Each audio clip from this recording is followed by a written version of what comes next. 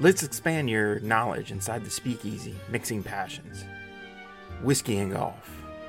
By creating a glossary of terminology commonly heard throughout the series.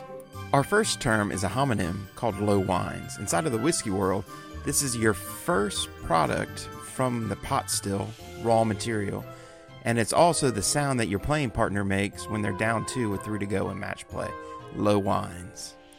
Our next term is yeast. This is a unicellular tubular fungus, this is science people, that can convert sugar into alcohol. A very important feature in distilling.